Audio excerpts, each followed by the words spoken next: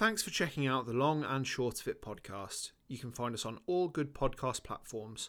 Please consider following or subscribing. We hope you enjoy the show.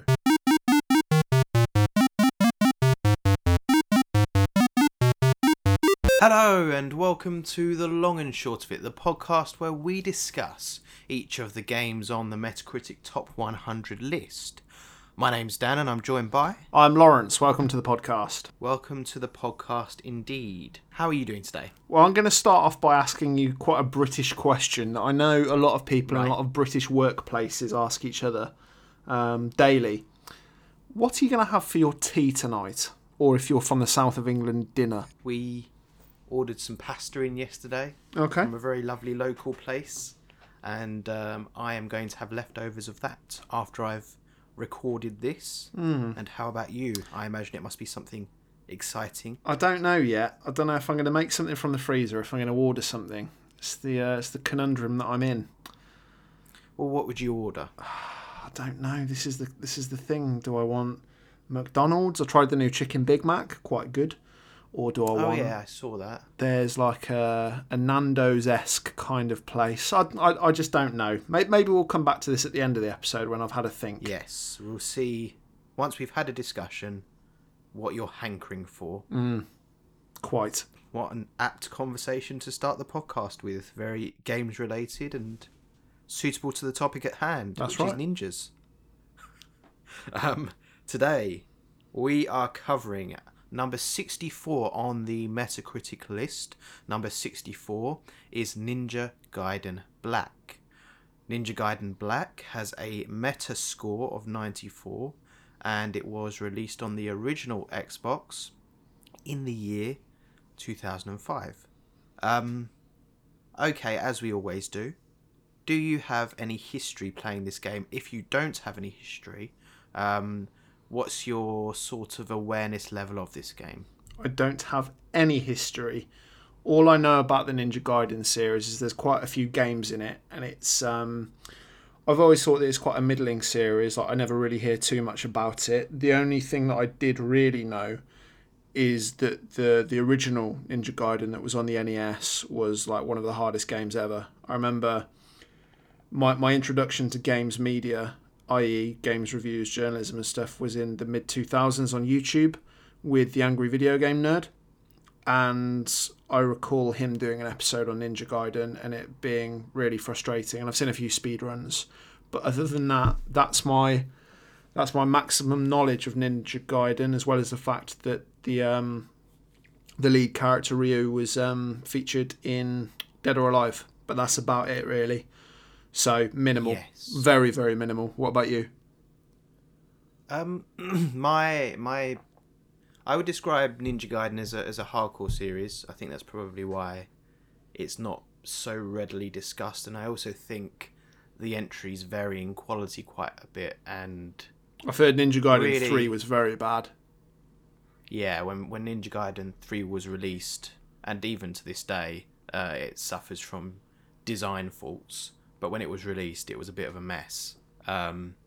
So that's probably why the conversation around Ninja Gaiden has declined somewhat in recent years. Obviously, they did the Ninja Gaiden collection recently. They released that. But that's not what we played for the podcast, because that does not contain Ninja Gaiden Black. My history with Ninja Gaiden goes back to the PS3. So I was very, very, very early adopter of the PS3, and anyone that played the PS3 in those initial years will know that if you were really into your games, you were starved for games. And I bought a lot of things that I'd never really thought about buying before. And actually, the version of Ninja Gaiden Sigma, because that's the version that I played, that I got on PS3, I didn't buy. My brother used to work in game, I think I've mentioned in the past on the podcast. And occasionally he would get promo copies of games, which are basically free versions of games that maybe they would run in store, or maybe they would... I don't quite know what the intention was for them. Maybe it was just for staff as a sort of perk. I don't know. But anyway, I got this this promo copy of Ninja Gaiden Sigma for my PS3, and I think, as with you, it took me a bit of time to kind of adjust to it, to get into it, and to really work out what this thing was. And I think I had a few attempts before I finally got through it, which was probably about a year later. And I find Ninja Gaiden 1 and 2 particularly to be really quite compelling, in that there are times when you're playing them where you just want to rip your hair out, but there's something very satisfying about overcoming the challenge, and I think they are very... I don't know how I quite describe them, and I suppose that's what this episode's going to be for, to try and put words to how I feel about these games. So I went on and played Ninja Gaiden Sigma 2 and Ninja Gaiden Razor's Edge, which was number 3.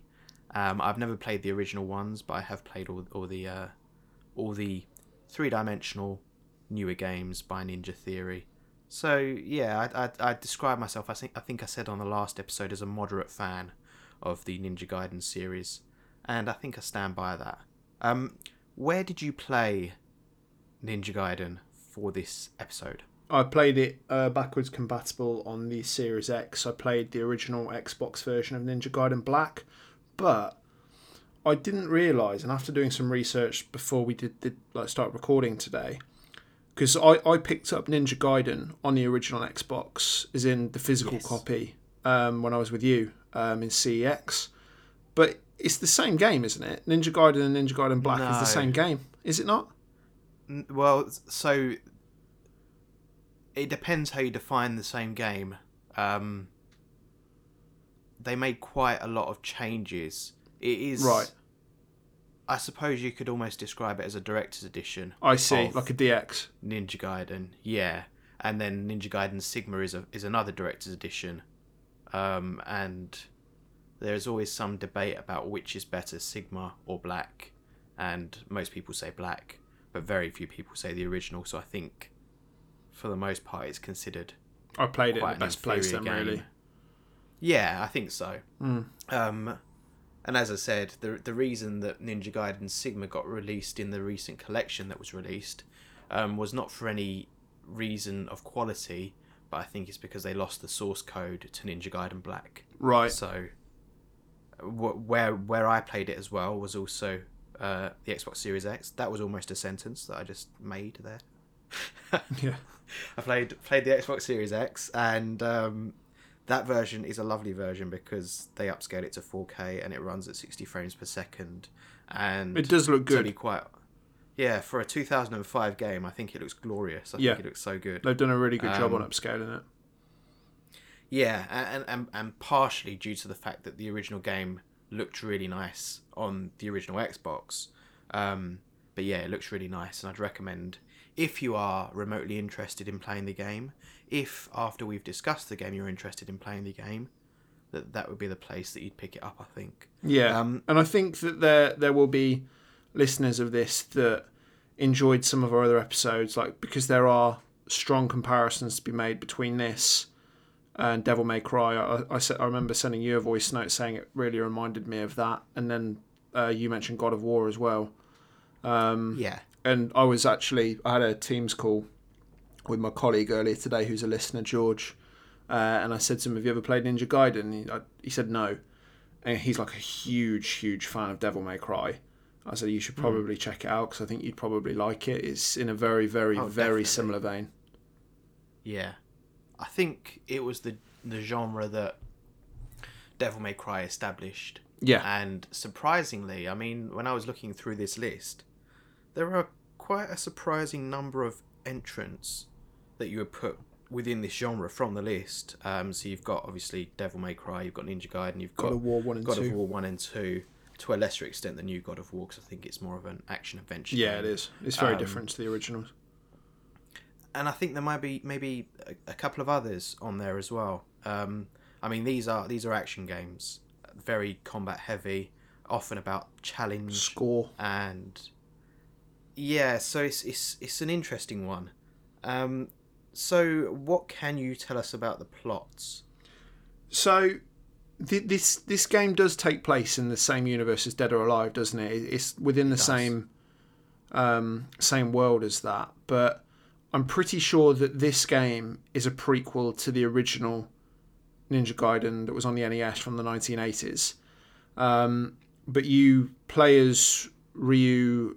Is his surname Hayabusa? Hayabusa, yeah. Who is he's a master ninja effectively, and he sees his town be burnt down, and it's destroyed by effectively what's like a demon. What's the demon called? Is it the Black Samurai or something? Yeah, so Doku. You've got the black samurai Doku, and you've got you also are introduced to your, I don't know how you, I think she's your senpai. Yeah. And that is Ayane. No, you're her senpai. No, only on Ninja Dog difficulty. Oh, I see. That makes sense. But yeah, effectively, the story is really a revenge story. Ryu gets nailed by Doku after the first chapter, after the second chapter, and the rest of the game is spent tracking down Doku. I said to you before we recorded, full disclosure, I didn't complete this game. I found it a little bit too frustrating to get through, and time frame, etc. But you did complete it, didn't you? Yes, so it's the second time. Oh no, maybe the third time I've completed it. I've completed Sigma at least once, maybe twice, and obviously completed Black, but it was the first time that I completed Black. And there are some differences between Sigma and Black. For example, Sigma is much more combat heavy, and they take out a lot of the puzzles, for better or worse, in Sigma. And Sigma also adds, I think, 4 or 5 levels where you play as Rachel, which obviously completely changes the flow of the game. So this is why I say, although Ninja Gaiden, the original version, although these are all versions of that game, they do differ quite a lot in how they present the game.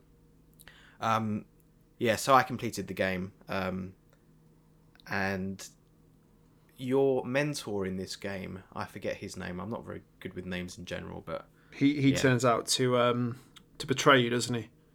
He does. Turns out to be the emperor of the land. The emperor of betrayal. Here. I mean, story is there. It gives you so you've also got Rachel, who is introduced partway through the story. She's a bit like a demon hunter, isn't she? Yeah. And she's hunting for her sister. Yeah. And that's kind of her quest through the game. So you have regular encounters with Rachel and her sister as well, who you fight 3 times, I think.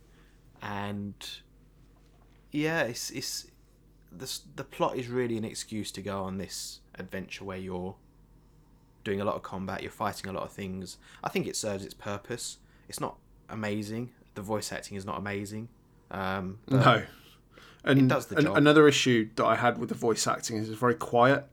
I think an issue that I have with a lot of the games from like the mid-noughties is that it was a massive problem in the original Sonic Adventure, is that the mixing was really bad. So you'd have characters speaking or characters saying dialogue, but the music over the top of it or the sound effects around it would be too loud, so you can't really hear what the characters are saying, and it's being drowned out. Did you find the same thing? I did, and I think that's because I think the quality, I don't think it was to do with the sound, I think it was the quality of the audio. Oh. I think it was a bit muffly, and it wasn't very crisp, and I don't think it was the usual audio that we're used to in this day and age. And when they've done the upscaling for the visuals, I don't think they've touched the audio at all. So you're just hearing the original audio. I'm sure there are things they could do to the audio, but obviously that would take time and expense on Microsoft's parts, because all of the backwards compatible stuff was done by Microsoft, not by Team Ninja. Did I say Ninja Theory earlier? It's Team Ninja. Team Ninja, I think you said Theory. before. Oh, did I? Oh, good. I think you're good. I think you're fine. You're covered. Yeah, so I did notice that, and I got used to it, but yeah, I definitely noticed it at first. But yes, so that's the plot. Really, I mean, that wasn't wasn't a very good plot summary, but I The plot mean, isn't really the driving factor behind this game, though. no. What do you do on? Because one thing that I've started, so a bit of a view behind the curtain again as to how we do this. So we will select our game that we're going to do, and one of us will write notes for the episode, and then we, as you can probably tell, we kind of ad lib a lot between those notes, but the notes are just a general structure. And what I've added into my notes for the games that I'm doing is what you actually do in a game, because we talk about a genre, we talk about the plot, we talk about the gameplay, but it's not necessarily what you do. For example, in something like Uncharted, you will be using a gun for the most part, but then you'll have these platforming segments interspersed with these puzzle segments and these set pieces in between. That's what you do in Uncharted. So what do you do in Ninja Gaiden Black? You ninja about. Just do some ninjaing. Is what it is. It's a very different kind of ninja game to any other that I've played in the past. It's not a stealthy ninja game. No, and I think that's my main problem with it. But this game is primarily hack and slash. It's make progress, do a little bit of platforming, and then come up on a room or an alley full or something full of enemies, all with different ways to defeat them, all with different abilities, all with various ways to frustrate you and make you swear. You get past them, you'll maybe do a few puzzles, and then the norm is at the end of a level you'll fight a boss. And that's pretty much it. And if you explore a little bit, you will pick up different items and different weapons.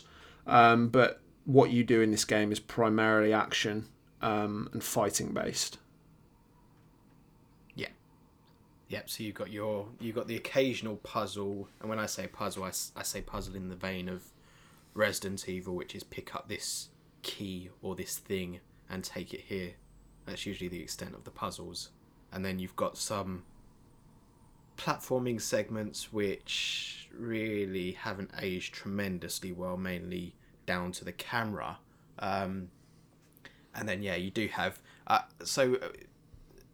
some of the levels later on, they throw more than one boss at you in each level, and I think in the final couple of chapters you face like 6 bosses within 2 chapters, so you'd have loved that, I think. Yeah, I'd have lost my temper a lot faster than the speed in which I did lose my temper while playing this game, so I'm quite glad that I stopped playing and didn't break my Xbox controller.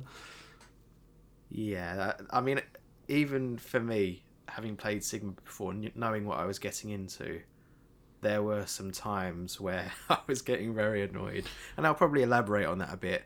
You knew before we even played this game that I probably wouldn't get on with it very well. Yeah, I thought you'd find it frustrating. Yeah, I think the more that we do these games for the list, I realise that I'm a very, not a specific type of gamer, but I have games and game types that I enjoy, and then others that will just frustrate me or I just won't be able to get my head around. And this is certainly a genre of game that I just struggle with. It was the same with Devil May Cry, but strangely enough, not with God of War. Yeah. You did complete both of those, though, didn't you? Yeah. I mean, I really, really struggled getting to the end of Devil May. In fact, I don't know if I did complete Devil May Cry. I think I did. I can't remember. Yeah, I think you did. I seem to remember that you did. But yeah, just I don't know. They're not for me. But I'm also very aware that usually if I say a game isn't for me, I'll be quite damning of it. But I don't think I will be with this game. I just realised that this wasn't a game that I liked, you know? Well, I was going to say that often the situations where I found myself banging my head against a wall, often they were of my own creating, and I'll get into why that is. And it's not to say that this game doesn't have its frustrating bits, because it does have some. Yeah. But I think sometimes it was me getting myself into a bit of a mess and then having to, as expertly as possible, get myself out of the mess. Okay, so I think that really nicely brings us on to our ever-present feature, gameplay is king. I think this is going to be an interesting one to discuss for this game because I think there are two disparate parts for this. So is the game fun to play? Yeah, the combat and the movement is quite fluid. It takes a bit of time to get used to it, but once you get to grips with the combat, it is fun. Like we say, it is frustrating, and like you said as well, it does take a bit of time to get your head around it. But once you're there, it is fun. I'd say it just takes a bit of time for you to kind of get to grips with that style of gameplay. I think. What would you say? I think the character control for Ryu, I love it. That's probably the biggest strength I'd say that this game has. I think just controlling Ryu, running around, doing wall jumps, fighting, running up walls.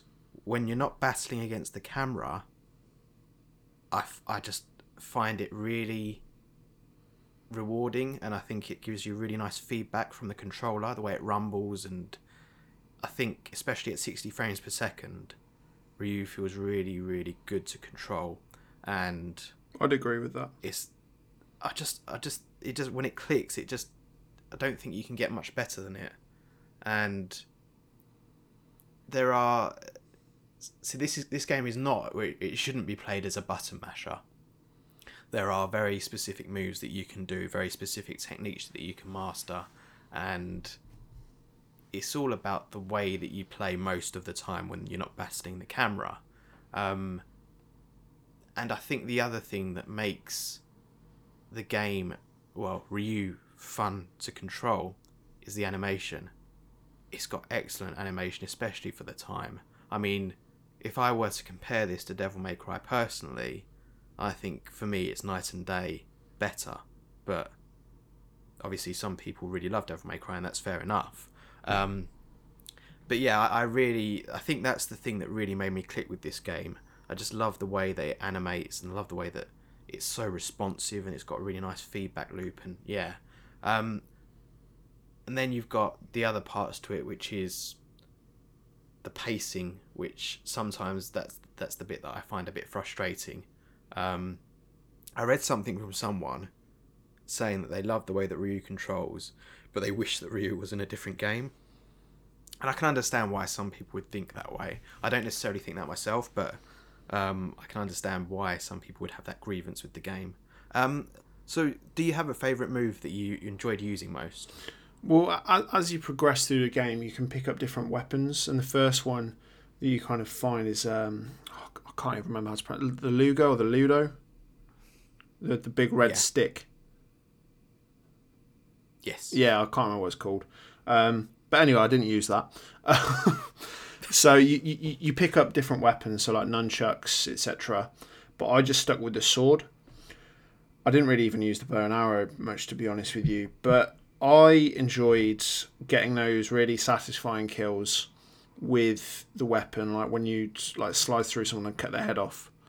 And you'd have to do very specific moves to do stuff like that. And I wasn't always able to pull it off. But when the combat's good and when you've got the knack of it and when you're in the flow, the sword play is fun and it is good, and it's good to counter. So I'd say moves like that, beheadings. What would you say? Yeah, this game is very gory at times in a kind of cartoony, comic-y way. Yeah. And that also makes it very satisfying. I used a combination of the dragon sword and its various iterations, because later on you get the dark dragon sword, and you also get from Doku, you get a very similar sword from him, and the Vigurian flail, which is kind of nunchucks with blades on the end, which are quite fun to use as well. And I think probably my favourite move to do, there's a move called the flying swallow, which is when you jump and Ryu jumps towards an enemy really fast, and you just tap Y and you just slice into them. Especially for bosses, it can be really, really useful. It's another move, I can't remember what this one's called, but it's similar. So if you if you do a roll, for example, and then you move your analog stick in the direction of an enemy, and then you tap X quickly, you do a couple of cuts as well that, again, can be really effective at getting through armour. And I love the wall jumps and the platforming minus the camera. Yeah. Like I said, I think they just feel really responsive. I think, to be completely fair, for favourite move, I just have to say Ryu, just controlling Ryu. I just find, again, with the exception of the camera, which it's an old camera and it really gets in your way at times, and especially with combat with lots of enemies on screen, Yeah. it can be really, really annoying. And there are fights later on where it gets stuck in places and doesn't show you any of the action. There are other fights where it auto locks onto a boss and the camera just fixates onto the boss. But it means that you can only run in certain directions, and it just, I hate the camera then. I can't stand the camera then. So I think this is a bit like you with Mario 64. The camera just drove me a bit mad. Yeah. Not always, but there are times when it really got on my nerves. There is an option that you can use where you click in the right analog stick and you can use a free camera, and It's a lot better. Oh yeah, it's so much better. Otherwise, you end up tapping the trigger button constantly to reset your camera to where you want to look, and that's not always that easy. I actually only found that out about 3/4 of the way through the game, and it was a bit of a game changer for me, so that was nice. So I wanted to talk a bit about the design of this game. Now, you have levels, you have chapters, and so you start off in the Hayabusa village, and you've got a couple of chapters there, and then you go on an airship, which is one of my favourite levels, during a storm. And generally speaking, for the most part, I find the level design to be very good, in that you'll find often that the levels loop around themselves. I always like it when, I think I said this in the Code Veronica episode, funnily enough, a game that I didn't enjoy that much. Our favourite game. But for a little while I thought had really good level design, but then it kind of went off a cliff a bit. I like it in games where you'll see a door really early on, and then maybe 2 hours later, Yeah, you can go through it. You'll unlock that door, and you unlock a shortcut to another part. And because a lot of this game you spend within the capital city of Tehran. I don't know how to pronounce that. I might be pronouncing that in the way that the capital of Iran is pronounced, but I don't know. So sometimes, so you spend a lot of time in this city, and you'll be going back there, and you'll be unlocking different parts later on. And I think it's quite smartly designed.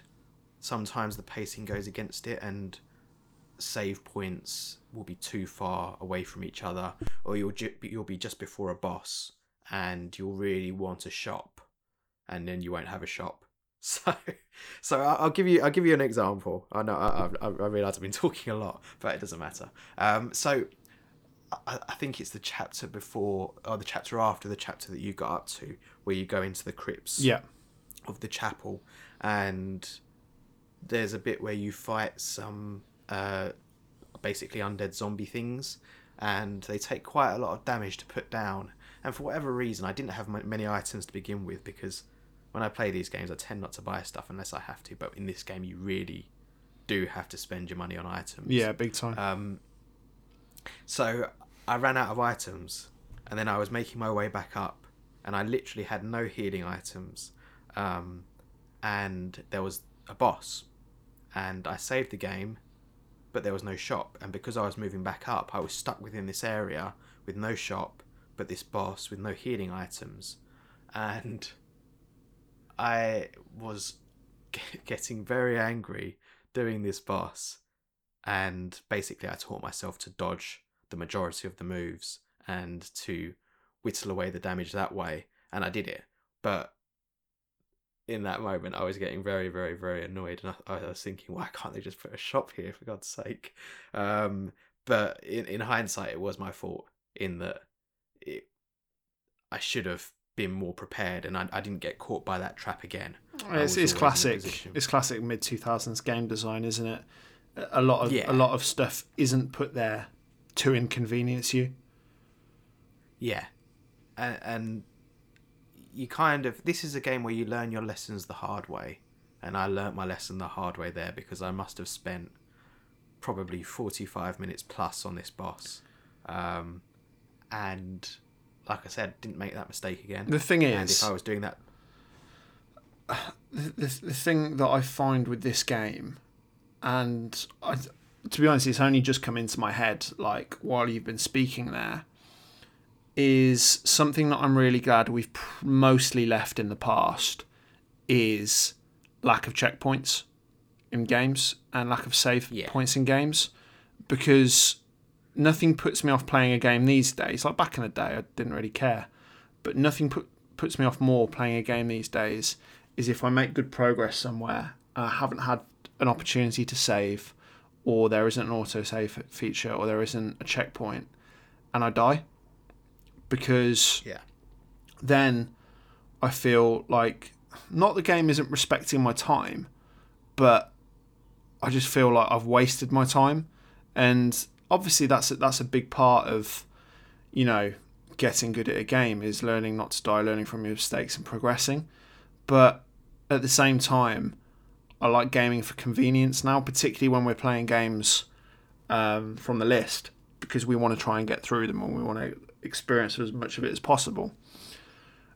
And yeah, it was something that I found frustrating. There were a few times, I think it was the first chapter 4. I think it's chapter 4, the first time you get to the capital city place. And I got right to the end and then I died. And because there hadn't been a save point up to that point, I then had to restart that entire level. And the setback's only 5 or 10 minutes, but it is still so frustrating when you feel you shouldn't have died to something and then you have to go back and do everything again. It's a small thing, but I'm really glad that isn't as prominent as it once was. You know what I mean? Yeah, I think we've touched on this in prior episodes about us, just people generally nowadays being less patient and games being less trial and error. And we've become accustomed to different things. And I mean, I think there are arguments to be made either way. Oh, of course. Less patient gamers. But I also have felt exactly the thing that you're talking about, where you're playing a game, it could be anything, and you die. And then you're thinking, oh, I really hope that it saved a checkpoint. And then you go back, I don't know, it could be 10 minutes, but you just think, oh, it's so annoying. Why is that a thing nowadays? So I've definitely felt that. And I also think Ninja Gaiden has a bad tendency to, before bosses, it'll give you a save point. Yeah. But before you get to the boss, you've got to run through either a section of platforming or some enemies. And whereas something that I loved about Celeste when we played it, if you die, you're right back at the beginning of the screen straight away, no fuss. Yeah. And you just go again. And it means that you keep thinking one more time.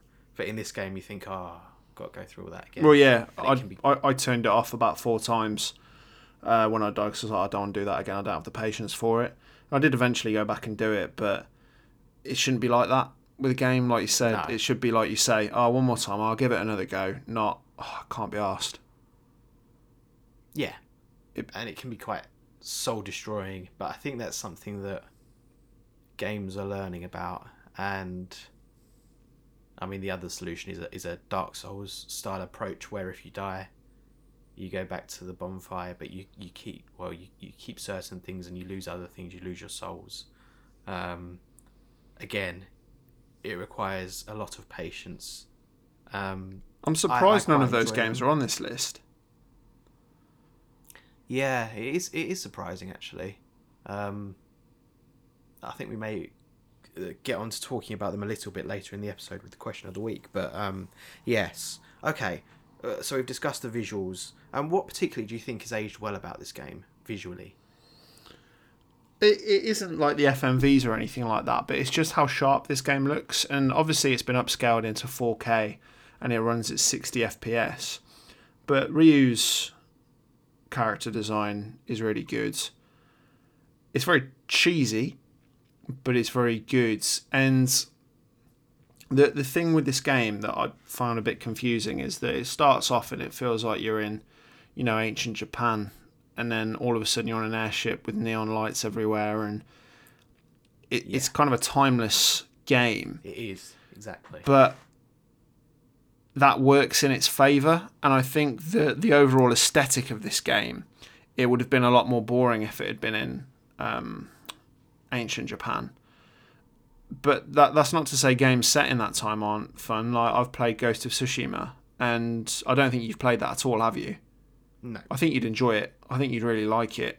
That is just set in ancient Japan, I think. I think it's Japan. And yeah, it's brilliant. But this game does well for having different areas and going into like a neon bar and airships. It's weird, but that's the aesthetic that works for it. And just with the upscaling, it looks very sharp and very crisp. You can call it Ninja Punk. Yeah, Ninja Punk would be the word. Well, it's a bit like Devil May Cry, if you remember. That was a modern game, but if you just took most of the levels in isolation, you wouldn't necessarily think that it was set in modern times, because most of it looks medieval. Yeah, definitely. I think it's probably something a bit inherited from the DMC games. Maybe it's inherited from the 2D games, but I am no authority on those, so I won't cast judgment. I think we said it in the MGS3 episode. Good animation can get you so far, and when a game is well animated, I think it can make the graphics look so much better when it moves nicely. And I said the same about MGS3, and I think it's the same here. So even if it didn't look so nice and so sharp, I think it would still look better than a lot of the games from the time, because the animation is so good. Then you add to the fact that it does look sharp and crisp, and it's aged quite well, and the textures look okay, and character models look chunky and very much like fighting games did at the time. And yeah, I find it a really pleasing aesthetic, and I think it's got a pretty good soundtrack. Yeah, the music's decent. I don't think it's amazing, but it suits the game quite nicely. Yeah, definitely. Okay, on to our question of the week. Now, this is a question about challenge, and I'm sure many people who are fans of Ninja Gaiden or fans of difficult games have probably been screaming listening to us probably only be okay at this game, which is how I describe myself. I'm not astounding at this game. I'm okay at this game. I'm bad at this game. So, do you think that challenge adds to a game? And what do you consider to be fair challenge? Give me an example in terms of fair challenge. What do you mean by that? Because we've talked about on the podcast before cheap challenge versus fair challenge. Mm-hmm. So I suppose fair challenge is something that feels winnable, compared to something that feels like it's weighted against you. Yeah, I mean, there's something to be said for steep difficulty curves where you're plodding along fine and all of a sudden you just get smacked in the face by something that is so hard and so unexpected, it kind of knocks you for six. Do you know what game draws... I can't speak today. Do you know what game is called to my mind when you say that? Go on. Persona 5 Royal... with Okamura. Okamura, yeah, that was stupid. Yeah. Like, anyone that listens to this podcast knows that I loved that game, but that fight was so badly designed it almost made me stop playing. And unbelievably bad. You what? Sorry. Unbelievably bad. Yeah, it was horrendous, and I actually watched a video yesterday. There's a YouTube channel that I'm subscribed to called Platinum Journey, where a guy will play a game and he'll show you his journey of getting a platinum trophy. And he was doing Dead Space 2. Yeah. And the Dead Space games are somewhat difficult to a small extent, but he was the way to get a platinum on this game is to play hardcore mode, which only gives you 3 saves throughout the game, and I think there's about 13 chapters. Right. And like he was going mad. It was so difficult. And I think stuff like that, where you're playing on a specific mode and you know what to expect, is all good. And even so, with games like Ninja Gaiden, I think it's fine if you know what you're getting into. And it goes back to the old argument of like games from the 80s were particularly difficult. And there are some games that are devilishly hard, including the original Ninja Gaiden. And it was always the element of, well, if you want to play it, then you've just got to get good. You've just got to work it out. And it seems that way with Ninja Gaiden. If you get good at this game and you've got the patience for it, and that's the key word, then you'll have a great time. But for me, I often find, and it will probably put me into the category of just being a casual gamer, really, but if a game has a difficulty curve or that I find to be too steep or doesn't respect my time without showing me that it's that kind of game, i.e. you play Dark Souls, you know what you're getting into. The tagline of that game is you will die or prepare to die or something.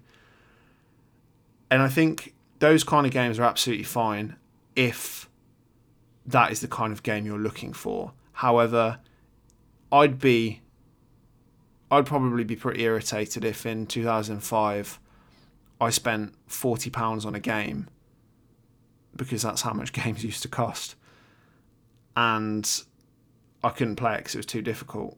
Like, you think back to the 80s, a lot of people would rent games from Blockbuster, and there wasn't any online reviews, and there was no way to find out if a game was going to screw you over. It's just you'd go and rent that game or buy that game, and then that'd be it. And if it was too hard, or if it was badly designed, like with the Okamura fight in Persona 5 Royal, that's it. Like, you can't Google it. So I'm very middle of the road in answering your question. I don't even know if I have answered it, but I'm a bit funny with I think it's not big a difficulty simple curves. answer, is it? No, and it's why I loved, and I remember saying it in the Celeste episode, I loved the fact that there was an accessibility option there for the players that did want to, experience the game, but maybe they just weren't quite good enough in terms of skill, or maybe they had a disability, which meant that they weren't able to have the reaction speeds that game requires. There was an accessibility option there to let those people experience the whole game at their own pace. And it's the same with Mario 3D World. You had the golden Tanuki suit. Yeah. Stuff like that's brilliant because it means that everyone's included. And I think the old mentality of the 80s and the 90s of, well, if you're not good, then you can't play it. I think it's slowly disappearing. There is still some... Yeah, wow. Slowly. Yeah. There are still a lot of, pockets of gatekeeping, isn't it? Yeah. And, Jim Sterling used to have a little segment on their show where I think it was called Commentocracy or something like that. Oh, I love it. It's so where it was people putting comments in saying, well, if you don't want to fail and you want to play this game, then you just have to get good. And Jim Sterling was dressed as like an 18th century fop, restoration dame. Yeah, it was brilliant. But that those kind of people exist. That they're gatekeepers to their specific series that they love. And to be fair, I probably am to some extent as well. When it comes to us playing some of the games that are on my list, I'll probably be like, oh, so did you do it this way? And you'll say no, and I'll be like, what? But why? It's a funny thing, and I think it's a bit of a tribal thing. But for me, I'm not into games that are too difficult or require a lot of patience or a lot of skill, because I'm not great at games a lot of the time. But that was a bit of a down the garden path answer rather than a direct answer. I think there is no simple answer. And no. I think we talked briefly about the Ninja Dog mode in Ninja Gaiden Black. Now, there was no there was nothing less than normal difficulty in the original Ninja Gaiden on Xbox, and they added this Ninja Dog mode, which, yes, it has a demeaning title, which I'm sure a lot of people wouldn't want to have. Same with MGS5 and the chicken hat. Yeah, exactly. And within Ninja Dog mode, you get extras from Ayane, and the role switches so that she is no longer your student and you are her student, and things like that. But generally speaking, it's actually considered quite a smart easy mode, and an easy mode that still is challenging. So I think it's a step in the right direction, but I do agree with you. I think these barriers for entry need to come down. People play games for fun. Games should be fun. And you mentioned about doing things a certain way in a certain game. I think we all do it. I mean, we all hold our interests closely because for many people our interests are what define us.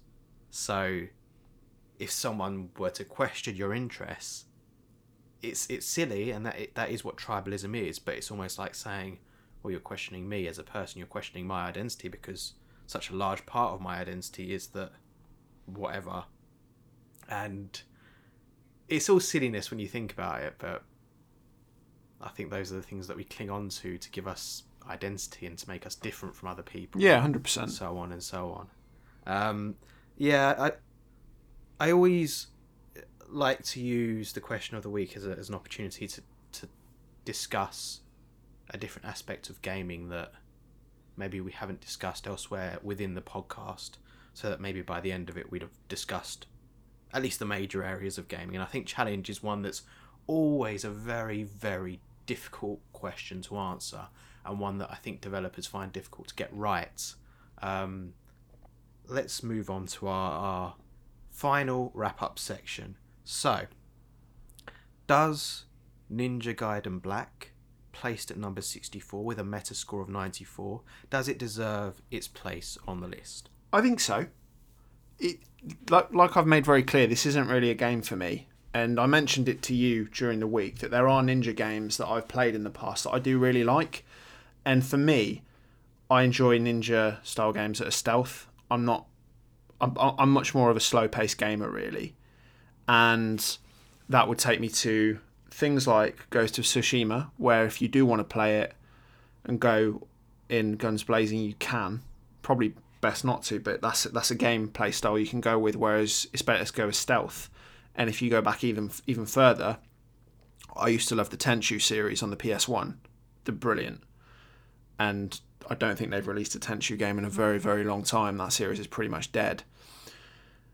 And this game, I'll be interested to see my thoughts on it after we've played God of War 2, because we often put games in different genres and packages when we discuss them, like with the Zelda games and with the Orange Box collection. And I'll be interested to see what my thoughts on it are after we've played God of War 2, because I enjoyed the first God of War, but those are all games that are in the same genre. Yeah. And I think this game's good, but I'm interested to have the conversation when the time's right of, okay, God of War 2, DMC, and Ninja Gaiden. If you could only have one on the list, what would you choose? And I think out of playing those genre of games so far, we've done God of War 1, DMC, and Ninja Gaiden. I'd go with God of War.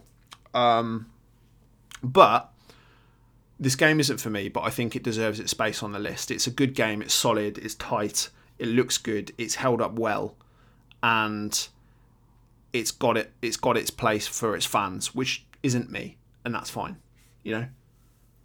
Yeah. And it's funny that you say that, because I was thinking a lot when I was playing this game. Similarly to you, I was thinking about Devil May Cry, and I was thinking, isn't it interesting how actually some genres within this list are very well represented? And maybe we'll do something towards the end of the list where we do have an episode where we say, okay, what's the best adventure game? What's the best platform? Yeah. What's the best indie game? So on, so on, so on. And I was thinking about those games that we've played before. So we've played Devil May Cry, we've played God of War. Now, for me, of those two so far, I think for me personally, I would rate Ninja Gaiden more highly than those. But I'm also fond of God of War 2 more so than God of War. So I know that will be a bit of a battle when we come to that. I still don't think I've fully been able to put into words why I like Ninja Gaiden. No, it's a funny one. Yeah, and it's a very atmospheric game, and often with games, atmosphere can win me over more than anything else. And when you're on the airship and you've got this storm around you and you can see out of the windows, and when you're in Tehran and you can see in the distance, you can see the city spires and places that you've been, places that you're going to. It's just really, there's this thick atmosphere, this really nicely realised world that they've created. And I find that really compelling. I think it's the thing that didn't really grip me so much about Devil May Cry grip me here. So even if I hadn't enjoyed the gameplay so much, I think I would have been compelled to play just to see what area I was going to next.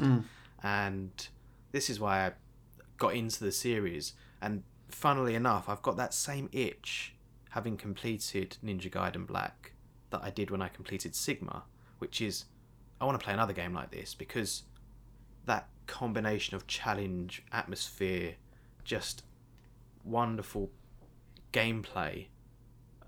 I want something, so I'm thinking about going and playing Ninja Gaiden 2 again, and that's, I suppose, the biggest and best endorsement that I can give this game.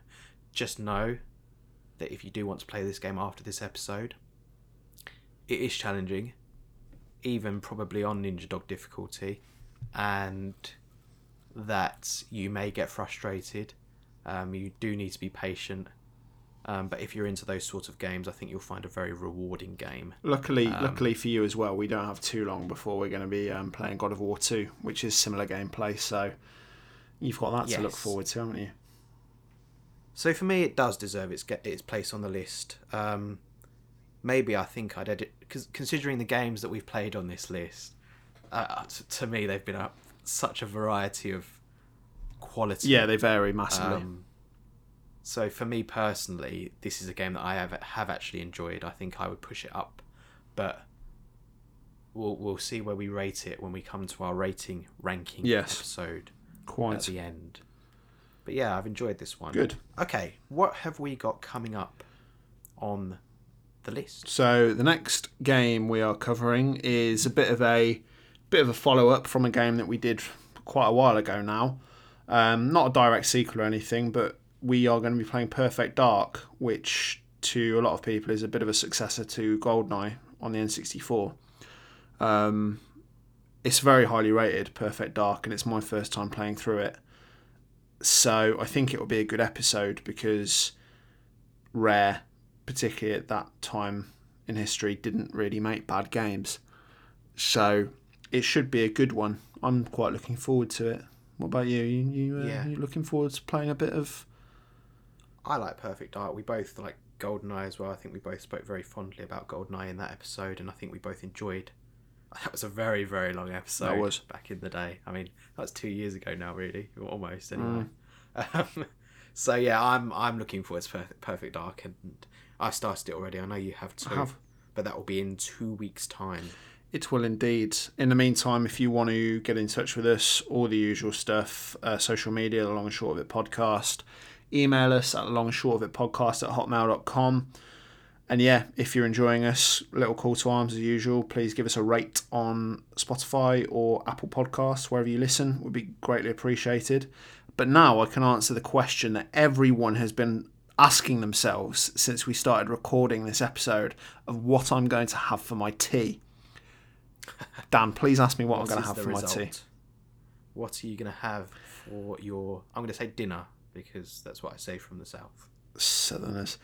I have just ordered a Chinese meal from Wok Star So That's multitasking. That is. I know you're impressed. Just as we were wrapping up there, I was like, "Let's go on Just Eat. What am I gonna get? Got some sweet and sour chicken balls. Got some udon noodles. It's gonna be a good time." And I hear you may be paying me a visit within the next couple of weeks. Yes, I'm up your part of the world for work towards the end of the month, so I'll be popping in, and perhaps we can record something together. That would be nice, wouldn't it? Yeah, well, that would be around the time of Perfect Dark, so if we can time it nicely, then yes, why not? Indeed. Well, it might be the case then when you next hear us, listeners, we will be in the same room recording again, but who knows in this wild world. But that is all from me for today. Anything else from you?